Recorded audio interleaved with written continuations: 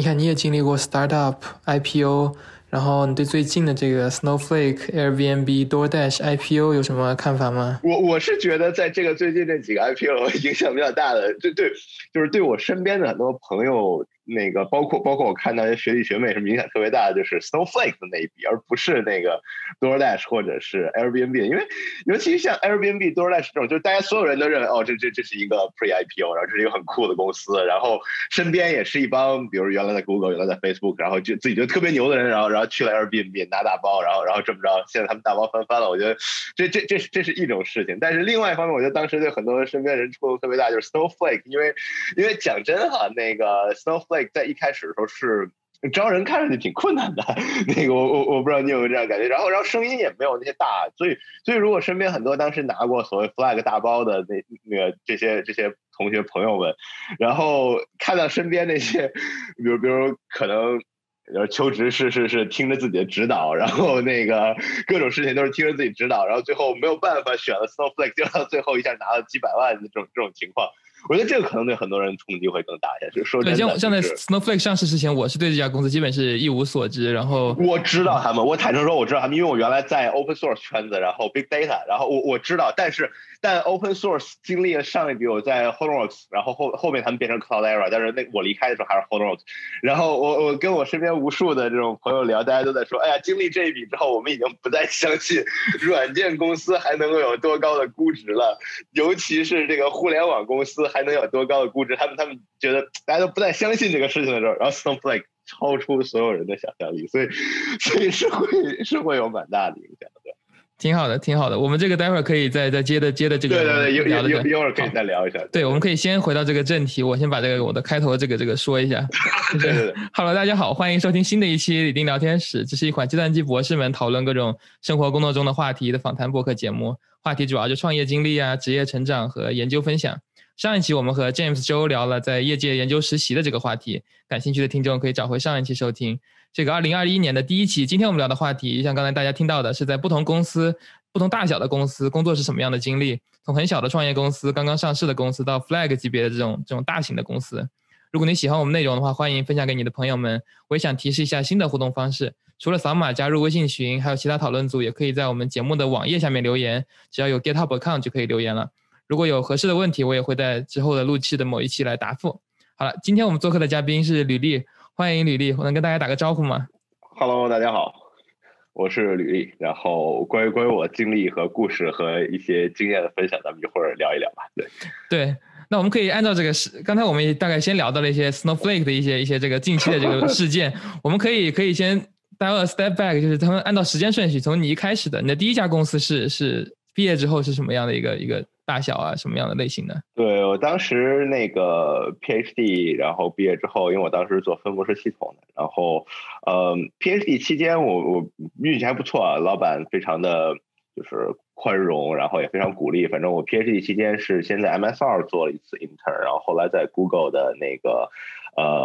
Platform Infra 做过一次 intern， 那个都是做的一些非常纯的 distributed system 的这种东西。所以在当时我 PhD 毕业完求职的时候呢，14年，这个感觉是一个轮回。那个时候就是湾区也好，整个科技界也好，就又是在这种 startup 的风起云涌的这个阶段。然后我也在这种大公司 intern 过之后，我就决定先去一家所谓的 pre-IPO 去试一试，去找一找吧。然后当时那个去了 Hortonworks， 我不知道，可能很多听众大家可能还都没有听过之类的，那个是做 Hadoop 的一家开源的这种 big data 的这种公司，然后它实际上最早的这10几个就是早期的工程师都是最早 Hadoop 组的，就是 Yahoo Hadoop 组的一些工程师，然后这组的工程师一部分变成了 Cloudera， 一部分变成了 Hortonworks 是稍微就是晚一些成立的这样一个公司，然后开源维护开源软件，同时它相当于把这些开源软件给做成自己的 distribution， 然后拿出来去做一些 support， 这是整个公司这种模式。所以我当时觉得这个很酷啊，因为这个公司这个又是开源，我本科的时候也做过这开源，然后对这个也还挺感兴趣的，然后又做分布式系统，然后还有就是公司在快速的发展的这种阶段，然后在那个时候就是参加一个 pre-IPO 的公司，听上去也是一件很酷的事情，因为那个时候你总会觉得，哎，我不行，我随时还是可以回到大公司，那我总归这机会难得试一笔吧，然后就去了，对对。然后我是14年6月去的 Hortonworks， 结果到14年12月他们就上市了，然后就我到现在都记着那个当时上市以前的那一段时间，因为11月多份，我们收到公司的 CEO 发信，然后说我们公司已经刚刚向证监会提交了我们的 S1， 然后那个我们将会在12月初开始挂牌。然后我当时在一加油站里头，我收到这封信，然后我的感觉就是啊，就这样就上了，就等于说之前从员工的角度来说是没有任何信息的，就反正突然一封邮件就告诉你我们要准备上市。我们相信我们会上市。我觉得就那个6个月加入公司，说真的，就那个团队是一个让我觉得非常非常印象深刻的团队，因为就是那6个月我们每个周五我们就在那个当时三六那个叫 Firehouse 就 Murphy 上的那个酒吧，我们每个周五在像 Startup 就是 Startup 就大家就聚餐，然后每次干杯的时候，就是我印象特别清楚，我们庆祝的都是Let's celebrate 1 week closer to IPO。就是我从加入的第一周开始，他们拽我去参加这么一个活动，我看哇，这帮人真的是好自信。然后我们这么着干了半年的杯之后，就真的就上市了。所以就是说，我们会相信它 ，it'll happen， 但是我们不知道会在什么时候发生。而且另外一方面的话，我觉得就是随着这个经历，你也会发现，IPO 不是一个终点。对 ，IPO 其实是一个新的起点，而且是一个有很多 uncertainty 的这种起点。但不管怎么样，有总比没有强。对啊，那刚才你还说到这个，你说大家都很有信心它会 IPO，但是大家又不知道这个时间点，那这个 certainty uncertainty 是怎么来的呢？我觉得这个其实是一个个人的选择吧，就是说那个有的工程师会更多的选择说，我愿意接受这样的不确定性，然后我更愿意接受这种不确定性，但是我去享受 IPO 来的那种 reward， 这个可能很大，也可能很小，然后但是也有可能就是我也知道有些人就觉得不值得去做这样的不确定性，那还有很多其他选择，去大公司也很正常，对。对，我刚才的问题其实的意思就是说，为什么大家都那么确定它一定在某个时间点会 IPO，但是同时大家又都很不确定什么时候会 IPO。OK， 我明白你的意思，因为怎么说呢？讲真的，就是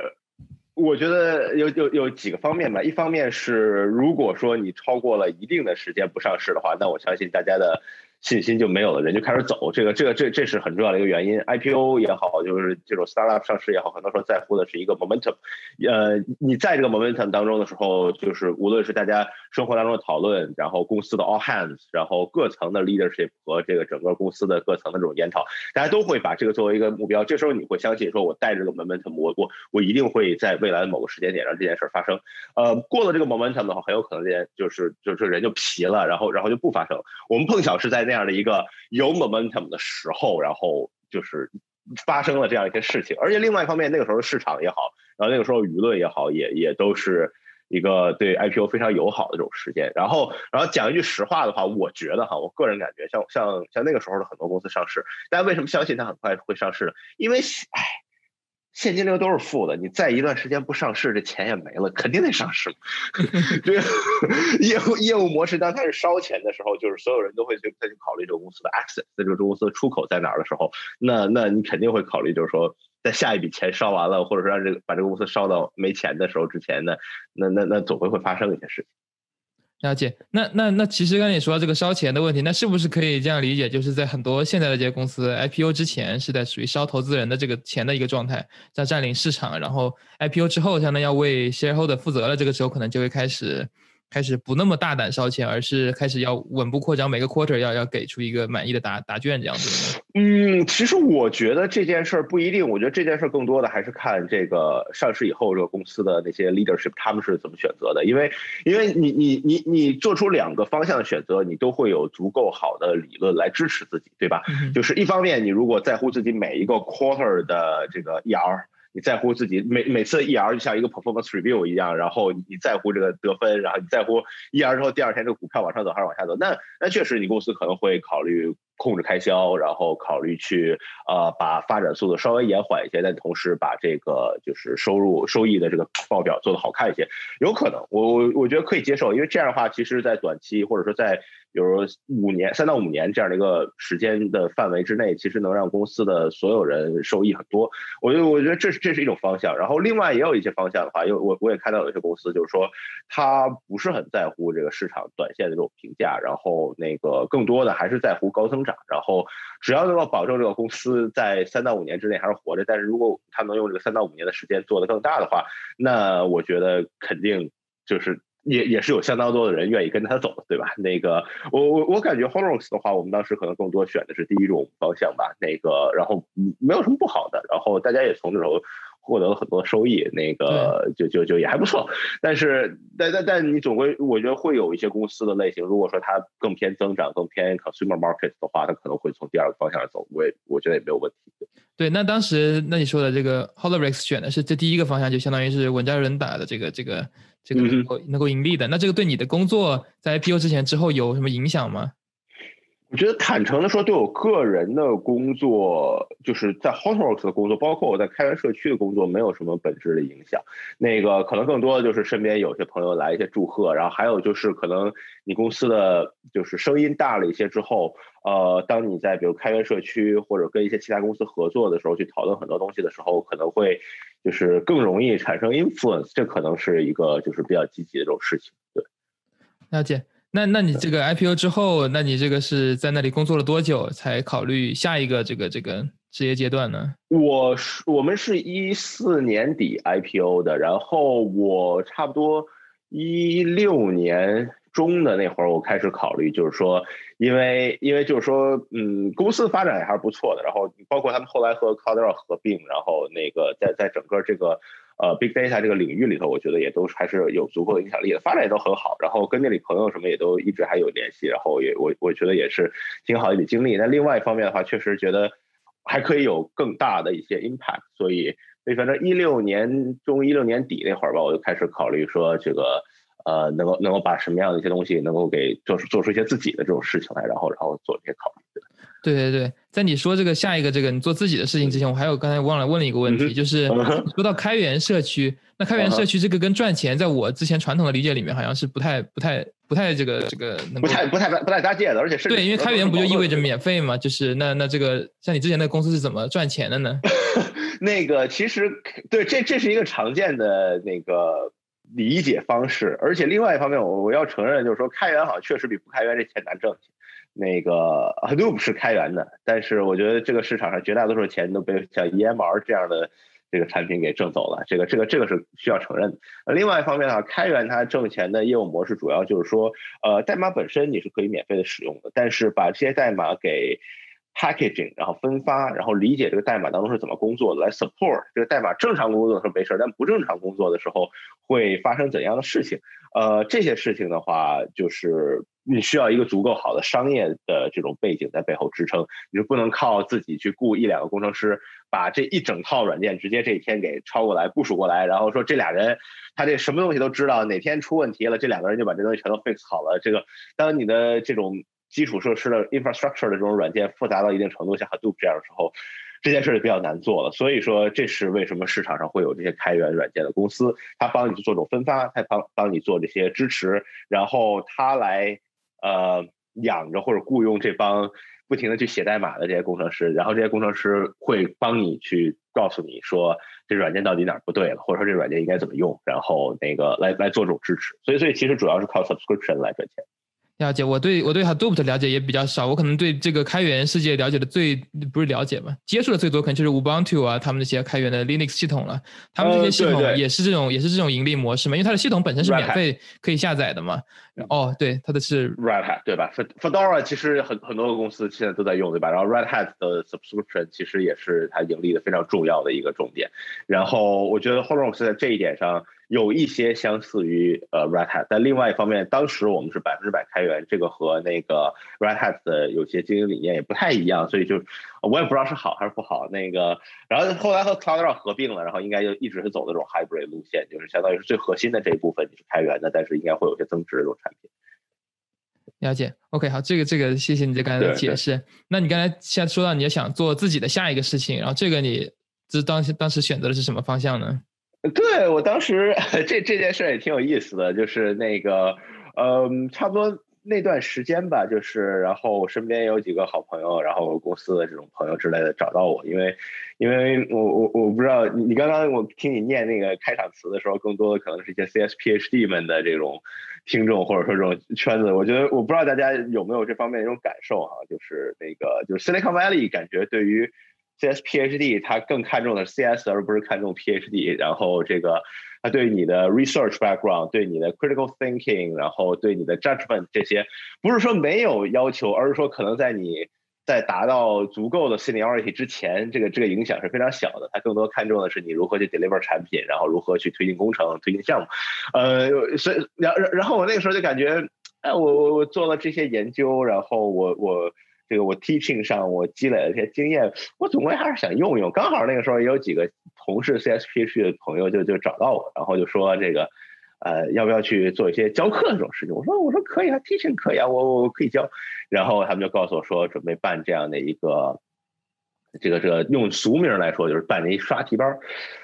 然后我当时的感觉就是，可能很多就是 Silicon Valley 的人就觉得，哎呀，这玩意儿好 low 啊，就感觉像是函授大专班一样。但是我觉得行啊，就关键是你想教什么，对吧？那个你如果教的东西是我研究的，是我搞的，我觉得有兴趣可以啊，我觉得可以试一试。那个这钱是次要的嘛，但是总归能够把自己的价值给体现出来，这样的话也会觉得有些意思。然后我们就商量了一下，然后当时就决定一开始教的就是第一个内容。就应该是我 PhD 的时候研究的，相当于叫 concurrency。我 PhD 是做 parallel and concurrent system， 就是相当于是分布式系统当中偏并发的这样的一个方向。然后我说那这样的话，他们主要我说教什么呢？他们就教这个 concurrency， 因为说 Java 当中的 concurrency， 学生也不是特别明白，然后教的时候也不是特别好教。我说那我就可以准备一个试一试。然后反正就从这个时候就开始，然后我就说好教 concurrency 吧，然后教完了。那个时候这个课程还不大，然后学生们反馈还不错，听了之后觉得，哎，听了自己感觉自己挺明白。至于实际明白，我觉得他们应该也明白了，但是得这个得他们实际写code的时候才知道是不是真的明白啊。但是当时反正感觉完了之后反馈还不错，然后他们就说那这样的话你要不要扩展一点，咱们再教点别的？我说可以啊，我也觉得这个戏路可以再宽一点。然后就比较自然，再去自然延伸教什么呢？然后这个课程当中就有很多 programming language 的部分，就是教 Java 这个 programming language。因为我 PhD 的时候 parallel concurrent system， 然后我当时 thesis 的一个立足点就是就把这些东西往 programming language 方向上做。然后我当时把这个就是相当于 parallel 和 scripting 的这种 semantics 结合在了脚本语言 scripting language 上，所以算是这个 PL 和 distributed system 的一个结合。我说我也能讲这个。PLDI 我也搞过，然后也发过，然后可以试一试嘛，那个不丢人。然后所以慢慢我就开始做这里头这个 programming language 这个课程，然后从什么是 object orient 开始，然后讲比如说怎么去理解 static， 然后怎么去理解 final， 为什么需要这些东西，然后再讲到常用的刷题或者说这种面试准备当中常用的这种 API 这些常用的数据结构，然后这数据结构是怎么回事然后到最后再讲一些高级的语言特性，这个慢慢就把这些内容就给整理出来了一套这样的体系吧，相当于是反正，然后差不多就到了，我觉得差不多到了2016年底这段时间，然后这些东西就都成型了，然后那个时候，然后业务量也增长的非常非常的明显，因为那是一个市场有传说当中刷几遍 lead code 就能进 flag 公司的那样的一个年代嘛，是吧？那个对 startup 也在回潮了，上市之后没火几笔，大家就全都想着往大公司跳了，然后南湾房价也开始蹭走了，人就全都往这边跑了。总之就是那个时代，然后就有非常多的人有需要这样的课程，所以我们业务量在那段时间当中每年基本上就是在 triple。从我一开始就是接触这个团队，可能一年就是在 million 左右的这种营收，就大家觉得反正就是一个 side project， 一直到那个时候开始有超过 million 这种营收，然后团队当中也陆续开始有人决定去 full time 的做这样的一个事情，然后我决定，哎，这个事儿我是可以比较认真考虑一下，所以到17年初的时候吧，那个我就考虑再三，然后那个觉得还是值得试一下，然后我是17年4月份就从 Hotels 离职，然后5月份加到这个当时这个在线教育这个创业公司，所以你相当于是有将近快1年的时间，相当于是 part time 在这里对教书这样子。对，是的 part time 教书可以试水一下这个项目。对，这可能是从 side project 长大的这种创业公司最好的一点，就是你是可以去试一试，看看行不行，相当于有一个相互的认识和磨合的这种时期。然后完了之后，我觉得哎，这个看着这选择还不错，然后就去了。OK， 然后你加入之后，这个当时团队应该也很小了，所以你还是接着很小。我是就是最早加入整个团队的第4个人，就是第4个教这些内容的人。然后17年初就是到快3、4月份开始去嘛，那个什么都没有，那个时候医疗保险都没有，那个一家的医疗保险就在我一个人，然后离职之后买的 Cobra， 相当于是那个我不知道就是。我之前看那个 Airbnb 给离职的那个买的也是这个。那一般那种都是被 lay off 的时候，公司会送 Cobra， 然后那个我是相当于自己主动离职，但是没保险了，所以我就自己掏钱去买，就相当于是离职之后还能有一段时间像一个寄生虫一样寄托在你前一家公司的保险上这样的一个状态，然后我差不多这个状态维持了得有1年的时间，等我们当时新的公司真的站稳了，然后把这个保险什么都给搞定，我才有医疗保险。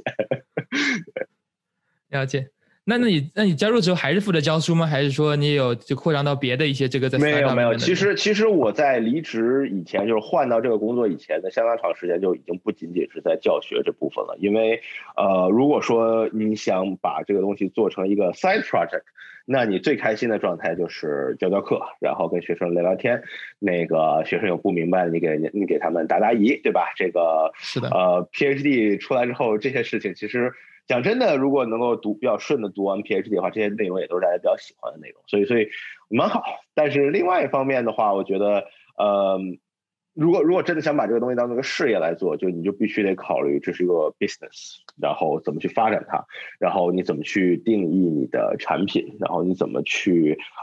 用技术的方法来解决你碰到的增长上的这种问题。因为你的团队就是整个这个团队在那个时候我们是一个非常偏高科技的这样的团队，人很少，然后你是不可能用传统的什么国内像学而思或者是这种非常重运营的那种教育机构去门口贴广告，然后这个病毒式营销，然后这样来快速的靠廉价的劳动来换来这种用户的增长。就是在我觉得在我们当时这种市场环境下，如果选择走这条路的话是走不通的。那个你很难去用这样的方法去触及到我们主要是针对的在美国的中国留学生这个市场，你没法单靠这样的一个贴小条的这种方法去触及他们。你管不管用？管用，但是不能光靠这样一招。然后你也没法靠一个很重运营的方式去雇大量的 operation 的这种同事，然后让他们来做一些日常操作。所以那这个时候你就必须得用一些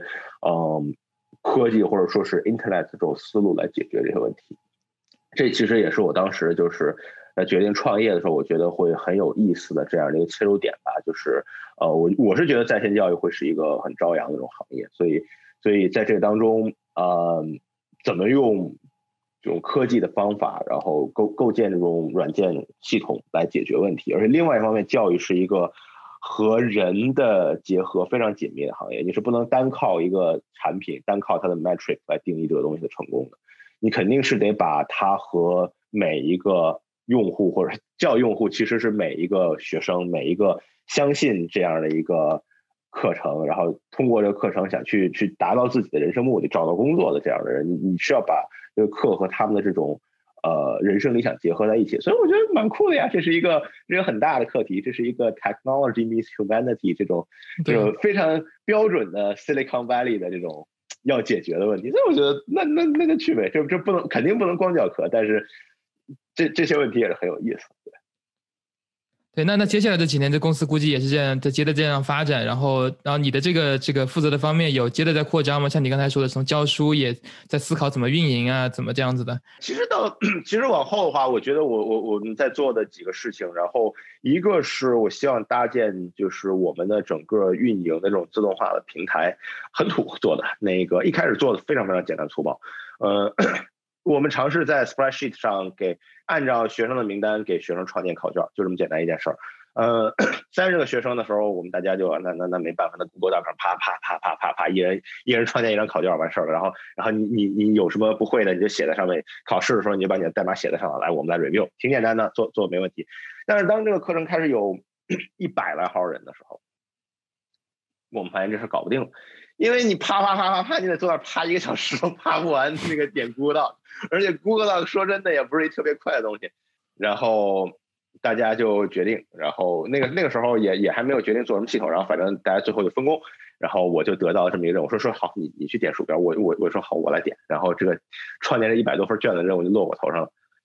我一看这事儿不行吧，这点到最后烦死我了，然后我就想了想，我说不行，我得把这个活给交出去。我就跟我老婆说，来，你闲着过来帮我点吧。我老婆说哈，然后他就过来帮我点了5个之后，他也受不了。然后他问我说，哎呀，这太烦了，你有没有什么别的办法？我说，要不然你这样去看看他有没有那个 script， 你可以自己去写 script。我老婆也是 PhD， 但她不是 CS PhD， 她也不是写码的。那反正我就说，你就琢磨一下呗，这就得网页上。然后那有一个 Google 的什么那个 app script， 你就琢磨一下，万一可以呢？然后他就琢磨，左找代码抄一抄，右找代码抄一抄，你也知道了。哎，过了一会儿还真行了，一个小脚本，反正然后他拿过来，我再帮他改了改，然后就跑起来，用了个差不多1分多钟，把100份卷这个 Google Doc 就创建完了，还都连上了，然后每个 Google Doc 在哪里都填上了。哎，我觉得这事儿可以啊，这个，然后我就觉得，我们如果说这是从10来个学生、几十个学生100个学生的时候，我们面临的问题。我们 eventually 我们1年会有1000个学生，会有几千个学生。事实上在今年初，就是在我离开的时候，我们确实是有这样的规模。然后我们有几千个学生的时候，我们不仅需要一个这样简单的 Google Script 来解决这个问题，我们需要的是一套很复杂但是足够强大的这种自动化的系统。你可以通过 code， 然后去解决一个学生在这个学习的过程当中方方面面的问题。这会成为你整个公司运营的一个基础，否则的话，你就可能会去花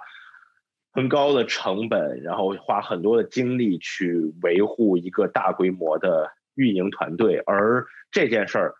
我们可以做，但时间对我们来说很宝贵，我们没法去研究这件事儿，这不是我们擅长的，我们更选择用我们擅长的方法。所以在那之后的相当长的一段时间，我就一直就是相当于是跟着我们团队一起，然后去琢磨，然后大家去探索怎么样能够把这些自动化的这种方法给用到我们的运营当中。而且没有集群，没钱买机器，谢谢各个云提供商，谢谢 Google G Suite 那个各种 serverless 服务。我一直跟我同事吐槽说，别人 serverless 是因为 serverless 酷，我们 serverless 是因为我们真的是 serverless， 我们没 server。然后所有这些东西架在 Google 的这个 serverless 的这种 platform 上，然后我们可以到我差不多1年多之后，我们可以保证像学生他 enroll 的这整个过程，然后我们老师上课的这整个过程，然后我们的就是整个监管的这整个过程，全都是在这套自动化系统的基础上，然后去运营的。我觉得这是一个很酷的事情。学生上课之前，然后那个我们其实有很多自动系统能够去监控说，哎，这个老师有没有在这个时候打开这个课程？如果没有的话，我们来报警。因为我们1年得有几千节这样的课，那有1节出问题，这个对你的质量都会有很大的影响，对吧？那我们会有很多这样的机制去监督，然后去报告，然后报警，我们有 on call， 然后解决。就跟一个标准的互联网公司其实没有任何区别。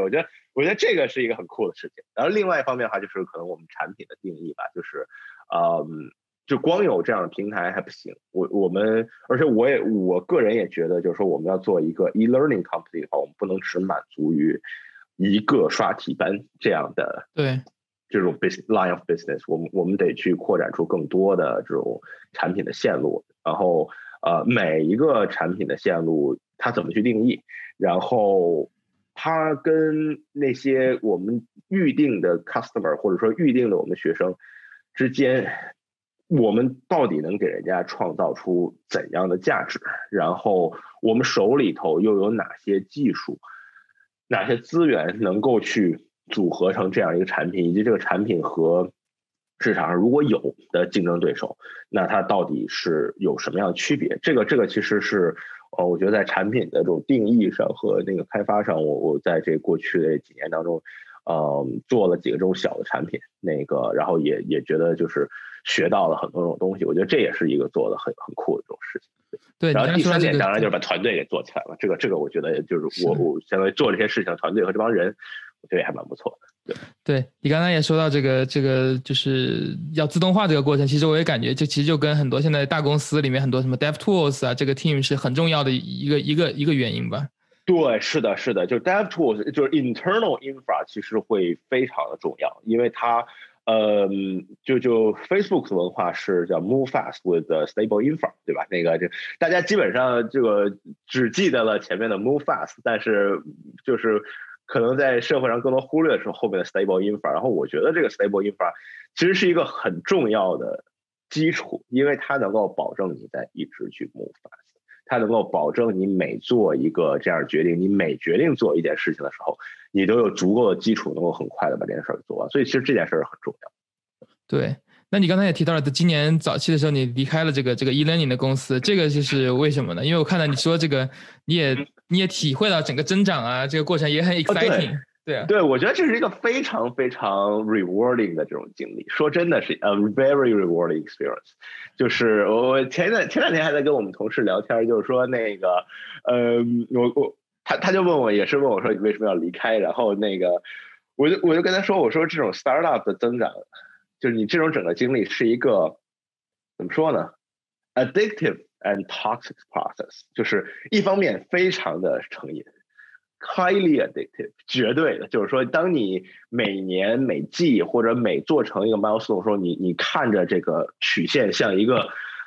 指数一样的往上走的时候，你看见这整个东西就像就这样起飞，然后你每天的时候能看到这一天和之前的一天、一周、一个月、一个 Q、一个 half， 它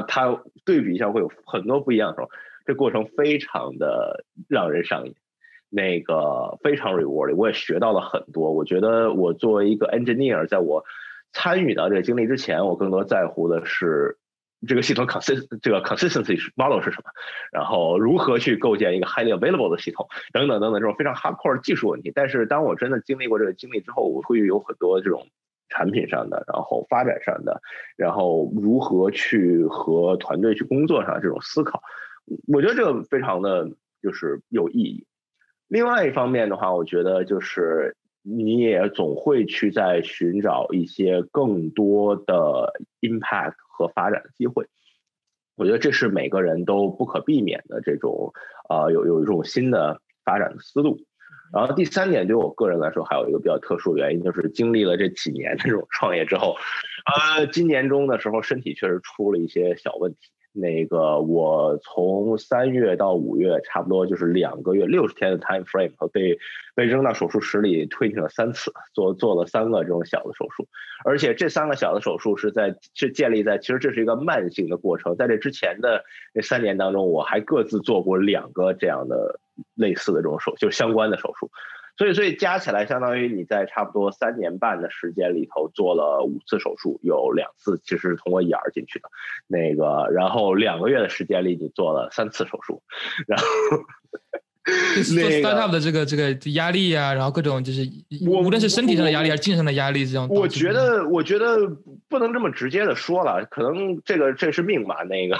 我觉得我不做 startup 可能也会出这事儿，所以是不能把这个作为一个因果关系，但是可能会有一些间接的影响吧。但我觉得更多的可能是对我后面的影响，就是说，经历过这些，然后尤其就那2个月，然后那3次，每次全麻完了醒来。然后你啥事儿干不了，你就躺在躺在床上，你第2天基本上自己躺在自家床上，然后你思考的时候，你就会觉得，我觉得这可能就从一个体验的问题变成了一个大是大非的问题，就是说你就是 when to call stop，这个是一个很重要的问题了。然后考虑再三，我觉得，怎么说呢？就是发展方向，然后产生的 impact，产生的 reward 和我自己的身体这几项里头，我总归需要有一项做出一些妥协，但我不希望它是我身体和自己生活家庭也做出太多妥协。尤其我觉得我家庭的话，这个已经为这个事情牺牲太多了。那个每次做手术的时候，我基本上都是我一个人自己把车开过去，我都不是打个 Uber 过去，然后自己做。然后人家说你家人呢？我说这个家人确实太忙了，我陪不了，然后我自己来，然后我老婆可能就得请假帮我再从这个手术室给到时候接回去，所以然后陪小孩什么的也都是问题。我觉得这个不应该把这些自己本来应该承担的责任全都转嫁在家庭那边，所以我想了再三，我觉得还是应该先停一段时间，因为我觉得已经学到了足够多的东西。然后另外的话，就是发展方向上的话，我可能还是更希望往 technology 的方向走一些。然后团队的话，那个可能大家更多的可能希望它这个东西更多偏重于运营一些。那个所以在方向上，我觉得我不太清楚我的 technology 的背景还能够持续的把这个事情往大的那个方向，往 scale out 的方向再推多远。这件事情说真的我也不是特别清楚，尤其是那个时候你人都已经到病床上了，你也没法想这种问题了。所以这些 uncertainty 都在加在一起的时候，我就决定先就是离职，先休息一段时间。对，你这个决定也挺 make sense 的，毕竟这个一旦身体相关了，对，是。对，这我最后的定义就是这是一个大是大非的问题，在这个问题上不能够再去有含糊，因为有含糊的话，你可能会失去更多东西。对，我最近没进过手术室，但是在博士期间的时候也是有跟你很类似的经历了。当然也不像你说的，也不是因为博士期间的什么这个做研究直接导致的，但是我知道，对，因为没有这个就是没有因果关系，只是说可能很多因素，生活啊、工作呀、学习这种因素加在一起，然后在那个事情之后就会导致很多这个当时类似于996的这种研究生活会被迫的做一些改变，因为我感觉身体最重要，是的，对啊，家庭最重要，这个都是非常可以理解的。赶 paper 的时候007要持续好几个礼拜，这种事儿也不是没有发生过，那个时候也可能就是靠年轻。对的。对，那所以你现在是就选择想要这个休息一段时间，想要重新思考呀，这样。对，我当时反正休息了一段时间，然后思考了一段时间人生，当时刚好 COVID 也来了。那个，然后到处也都关门了。然后我住这房子，反正我们这儿有一小区，然后里头有个游泳池，还有个网球场。然后我就那段时间网球打不了了，做完手术，然后我就游泳，医生跟我说可以，我就每天游个1000多码，然后那个游个1个小时，然后一边游我就在睡后一边就去思考人生，那个就想我就是做对了什么，然后做错了什么，然后那个哪些地方还可以做得更好。然后以及如果我要再去找下一个机会的时候，我跟人怎么去讲我这样的一个事情啊？我也就是去汇总了一下，然后就反正就差不多是相当于6、7月歇了一段时间吧。那个6月开始，5月多份做了手术，先在病床上躺了一阵，躺了几周，然后开始慢慢能游泳。6月开始我去休息，然后7月我就正式然后那个。离职之后差不多有1个月左右，就一边休息，然后一边找新机会，然后更多的可能还是总结一下，就是过去的得和失吧。对，然后之后你就开始面试这些新的这个比较就是一线互联网的这些公司。其实思考的过程当中已经开始就可以面了，因为就是说我身体一旦可以的时候，我就都可以跟他们聊着。这个我们当时做的那些东西，其实对于我面试讲真的，那肯定还是很有帮助的，因为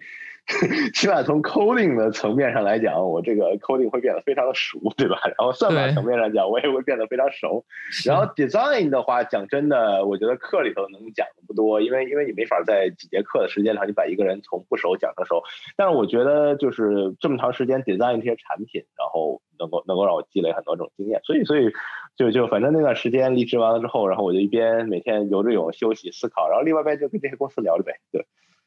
然后现在其实这些一线互联网的这些公司，他们就面试 senior 和面试这种 junior， 他们的面试之间有什么差别吗？还是说其实都跟比如博士刚毕业呢，或者说面试各种公司的 entry level 这种职位，都是就是 lead code 为主的这种感觉？岗的话，我觉得其实内容上区别不是很大，还是有 coding， 然后但是它会明显的更偏重于 design。我觉得下来是有几个感受吧，这个当然这个也不算感受，就是我们的经验总结，就是说偏 senior 的位置，就 Google 或者是 Facebook 的level 5或者更往上的话，肯定 design 就会变得影响非常非常大。然后但你 coding 不能太差，所以就是说 coding 至少肯定还得有2轮吧，然后这2轮4道题，然后你总得做的像样子吧，你不能说我一天到晚做一个 engineer 但是题写不出来，这个也不太合适。然后但是明显 design 的比重会变大，然后而且在 design 当中更多的可能是看你去主导讨论的这种能力，因为这其实也是我觉得入职以后你会感觉在公司头太不一定的一个很自然的这种工作。然后还有如果你去从头去在 startup 当中定义产品的话，这个很重要。这个还有一点我感觉是我不知道是不是因为最近兴起的，或者说是也可能是我们的seniority 到这个级别了，然后我感觉它变得很重要的是 behavior， 就这种 behavior 的问题。在 behavior 方面最有名的应该就是 Amazon 了。我当时跟他们聊的时候，反正感觉超过50%的时间是各种各样的 leadership principle。但是出乎我意料的是，剩下的一些，比如像 Google、像 Facebook 这个公司对于 behavior 要求也开始变得非常高了。那我接着你刚才那个问题问，就是那你觉得这个 Amazon 或者其他这种 Google 这些公司，他们问的 behavior question 越来越多，是从大历史上面这个 IT 行业的变化呢，还是说你个人的这个面试的这个职位的高低导致的？坦诚的说，我不知道在这个问题上，因为我也在逐渐的变得 senior。另外一方面，我觉得就是从我们做面试指导这些过程当中，我们也感觉到整个市场的这个趋势开始变得倚重这个 behavior。我觉得我看到的情况可能是这2者叠加出来的结果，但我不知道这2者在这其中各自占多少比重。了解，对，因为每个公司的这面试情况都是非常的不一样的。像我当时会很多变，我觉得他们应该是会，就是肯定是会从过去的这些 hiring 当中去学到很多东西，然后再不断的去改变。所以我觉得会有不一样的地方，然后在这里头肯定公司也在改变。对，特别是像你刚才说，如果现在这种 e-learning 啊，这种码农这种培训班的模式越来越多的情况下，现在大家刷题刷的都很好，对，没有区分度的情况下，刷题这件事上绝对就变得内卷起来。这个我就毫不避讳的说，在刷题这件事上绝对开始变得内卷起来。就是你刷100道，我刷1000道；你刷1000道，我刷1万道；你刷1万道，我把1万道刷2遍。基本上这个内卷的趋势就变得非常的夸张。对，而且这不是说你什么我去通过去怎么去学就能把这个事儿给改变的。这件事儿就是如果说市场总量只有这么大，就像内卷的那个文章一开始的想法一样，如果你的市场总量只有这么大，如果所有人的 differentiator 只有这一个，那最终的结果只会是这样。你是不能够通过说我们换一种思路，换个角度来看这个问题。当你的市场总量只有这么大，且当你的 differentiator 只有这些的时候，那我觉得角度再换，横看成岭侧成峰，最后还是这一个结果。这是一个很不好的事情，说真的，对，但这个也是就没有办法的呀。对，也就对，至少我们短期之内也是没法去改变的。对，对，这个其实跟我们这个一开始讨论的话有一点点相关。一开始我们不是讨论到 Snowflake 呀这些，当时你就说的就是 Snowflake 这个公司可能当时并没有像别的公司那么难进，然后所以我相信我包括我的 Snowflake 的朋友自己都承认这一点。我觉得是的，但所以我觉得这实际上是一个很好的启示吧，就是说open mind 会比什么都重要。成功的定义方式有很多种，不是说就什么那个考清北，然后进 Harvard、Yale、Stanford， 然后进这个进 flag 就是你最终的归宿和成功的定义。你这样定义的成功，我觉得这个是对成功标准的一种降低，或者说其实一种偷懒的定义方法，因为你只是在遵循着过去做过这件事情的人的很多方法，你去接着把它走一遍，然后当你去这样定义成功的时候，表面上看是一种很开心的这种，就有一个很明确的目标，但另外一方面可能就要问自己一下，就是说这是不是真的适合自己，以及这是不是真的最好的一个发展的方式。我觉得这个答案可能对每个人都不一样的，不可否认，对很多人可能这确实是一个还不错的发展方式，但另外一方面的话，可能比如去 Snowflake 成功的那些朋友们，然后去 DoorDash 成功的朋友们，去 Airbnb 成功的朋友们，以及那些留在 Google、留在 Facebook、留在 Amazon， 然后什么3、4、5、6、7、8这样一路上去的，坐火箭上去的朋友，这都是成功。然后也有可能自己去创业，那也可以做得很成功。我觉得这个标准是非常 open 的，那个没必要去锁死在这一件事上。如果你锁死这一个标准，最终的结果就是你会发现身边的人，哎，为什么这也可以？为什么他也可以？为什么他们都可以？就可能会变成这样。对，我觉得选择是多种多样。对，那你认为的这些就是 startup 这些这么多，现在这么多的 startup， 那你觉得这个怎么选择呢？就是我觉得这是一个特别大的话题，我只能说一说我的一些简单的想法和经验吧。我觉得，我对这个问题我没有 ultimate solution。我要有 ultimate solution， 我直接去搞投资，投一个成100个，那我开心死了，不可能的。这问题我觉得没有 ultimate 的答案。但是从我的一些经验，我的一些分享吧，我觉得一点就是，我觉得我自己做的特别不对的地方，就是你在一开始选择这个方向的时候，绝对不能够以一个我要去一个 startup 作为自己的一个职业的规划。就是说我看到的很多身边的朋友什么跟我聊的时候，都是感觉就是说，去 Google、去 Facebook、去 Amazon、去某个公司和去 startup， 就把所有的 startup 作为一类公司，然后说我去了 startup， 然后我想去 startup，我觉得这可能不是一个很好的规划的方法，因为这其实会在你无意识的时候把很多 startup 之间的这种差别给抹平。其实 startup 它是这种很小的公司，每一个公司都有自己的故事，都有自己的文化，都有自己的团队，都有自己不一样的 business model。这其实是 case by case， 这不是把他们作为一个分类，然后就决定说我要去 startup。我觉得这一点是，我经历过这两个，一个 pre-IPO 和一个 startup 之后，我最深远的一个感受就是说，你绝对不是说我要去 startup， 所以我会选择这个公司，而是说我真的觉得它的这种，比如因为它的业务，因为我能够在这儿有这种 matching， 然后我和这个团队当中有这种 chemical， 我喜欢他做的事情，我去的 startup。我觉得这是很多时候可能很多人，尤其从大公司往外跳的时候一个常见的这种想法吧。我个人反正觉得，从我的经历这么多转完一圈之后，我觉得这可能不是一个就是最好的方法，因为这实际上会让你 overlook， 就是错过很多这种细节。对，而这样的话是需要你在公司实际的工作的过程当中，不断去摸索，去不断去靠比较大的成本、比较大的代价去学到的。所以这些东西完全应该可以在之前去学到，这是一个经验吧。然后再有一个就是，我觉得在 startup 这件事上，就像很多人强调，就是说看 startup 的话，很多人看团队，对吧？看人，一直在强调看人、看团队，我非常同意这一点。然后我觉得，但是其实是有一件事是我觉得很重要，就是说 startup 看人这件事儿，所有人都在说 startup 看团队、看人，那看什么？我个人的感觉就是，所有人都承认你需要看人，但每个人对于看人的定义，对看团队的定义的标准是不一样的。我觉得，反正经历这些事情之后，我觉得你看一个 startup 的话，其实，团队的教育背景其实真的是非常 minor 的一件事情。你可能更多的是看他们之前做成了哪些事情，以及他们把什么样的事情推到了怎样的高度。就是说他的过去的 impact 是怎么样的？我觉得这是一方面。然后另外一方面的话，可能是就是所谓的 chemical， 就是真的和这个团队去处一处，看自己和这个团队处的是不是舒服。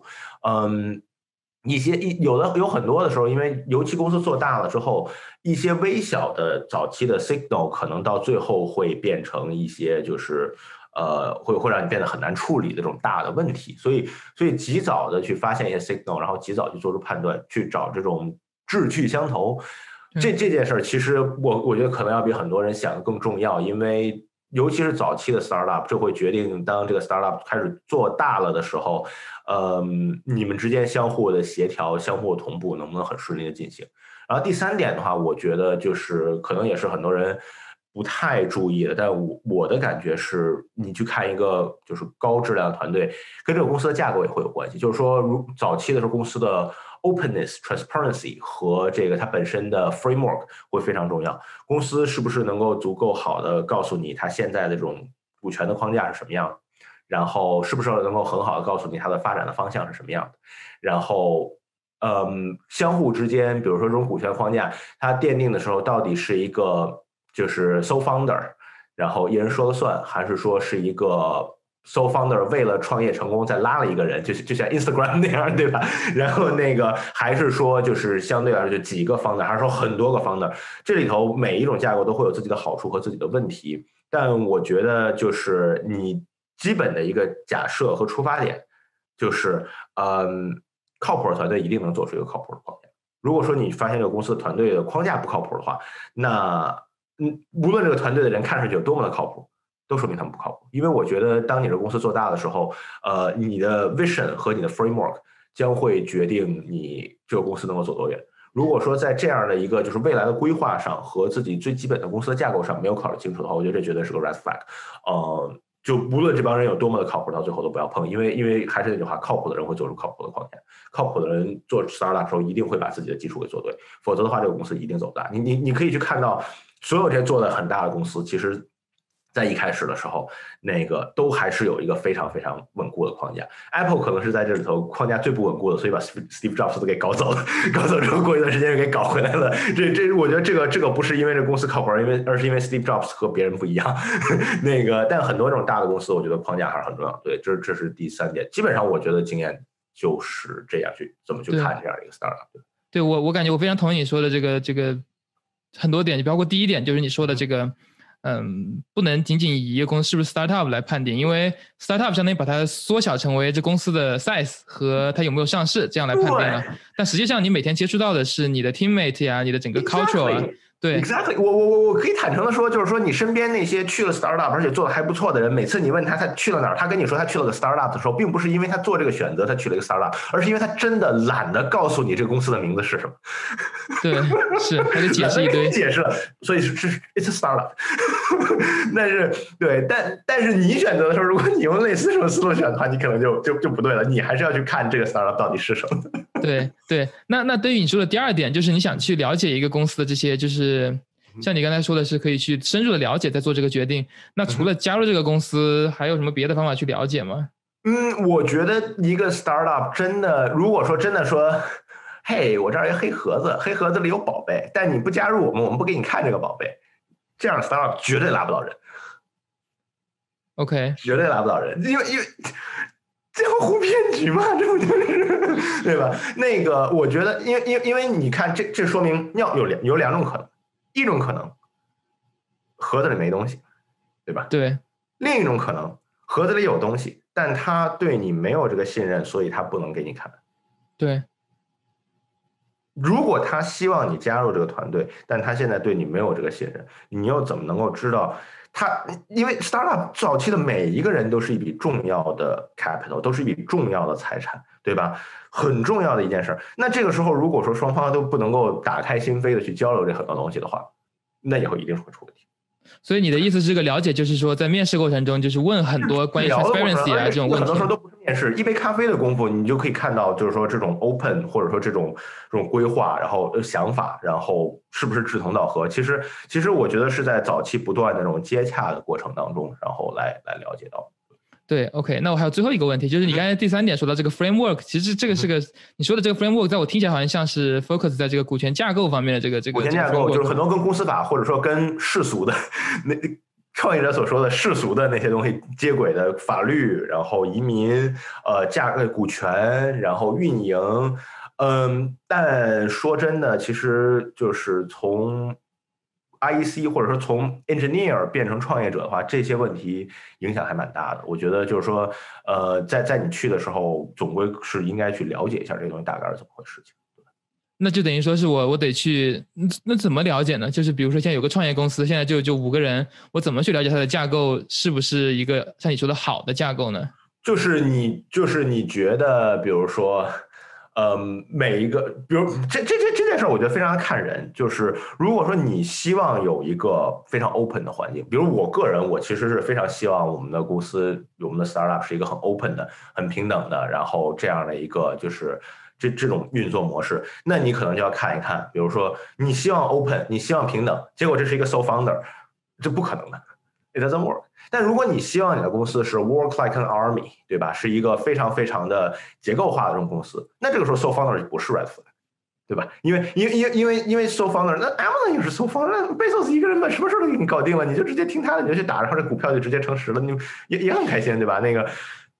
那如果你不看重这件事儿，那你就觉得无所谓，对吧？那个类似的，比如股权架构，如果你在这个公司你是非常早期的加入，你希望的是这个公司不仅仅给你带来 The Solos Hill 的一套房子，你希望它给你创建一个长期可持续的 impact， 那这个时候你可能就会希望自己能够对这个团队施加更多的影响，那这时候一个比较平等的这样的核心的架构就会非常重要。对吧？如果说你可能只是想说我现在就手头有点紧，然后那个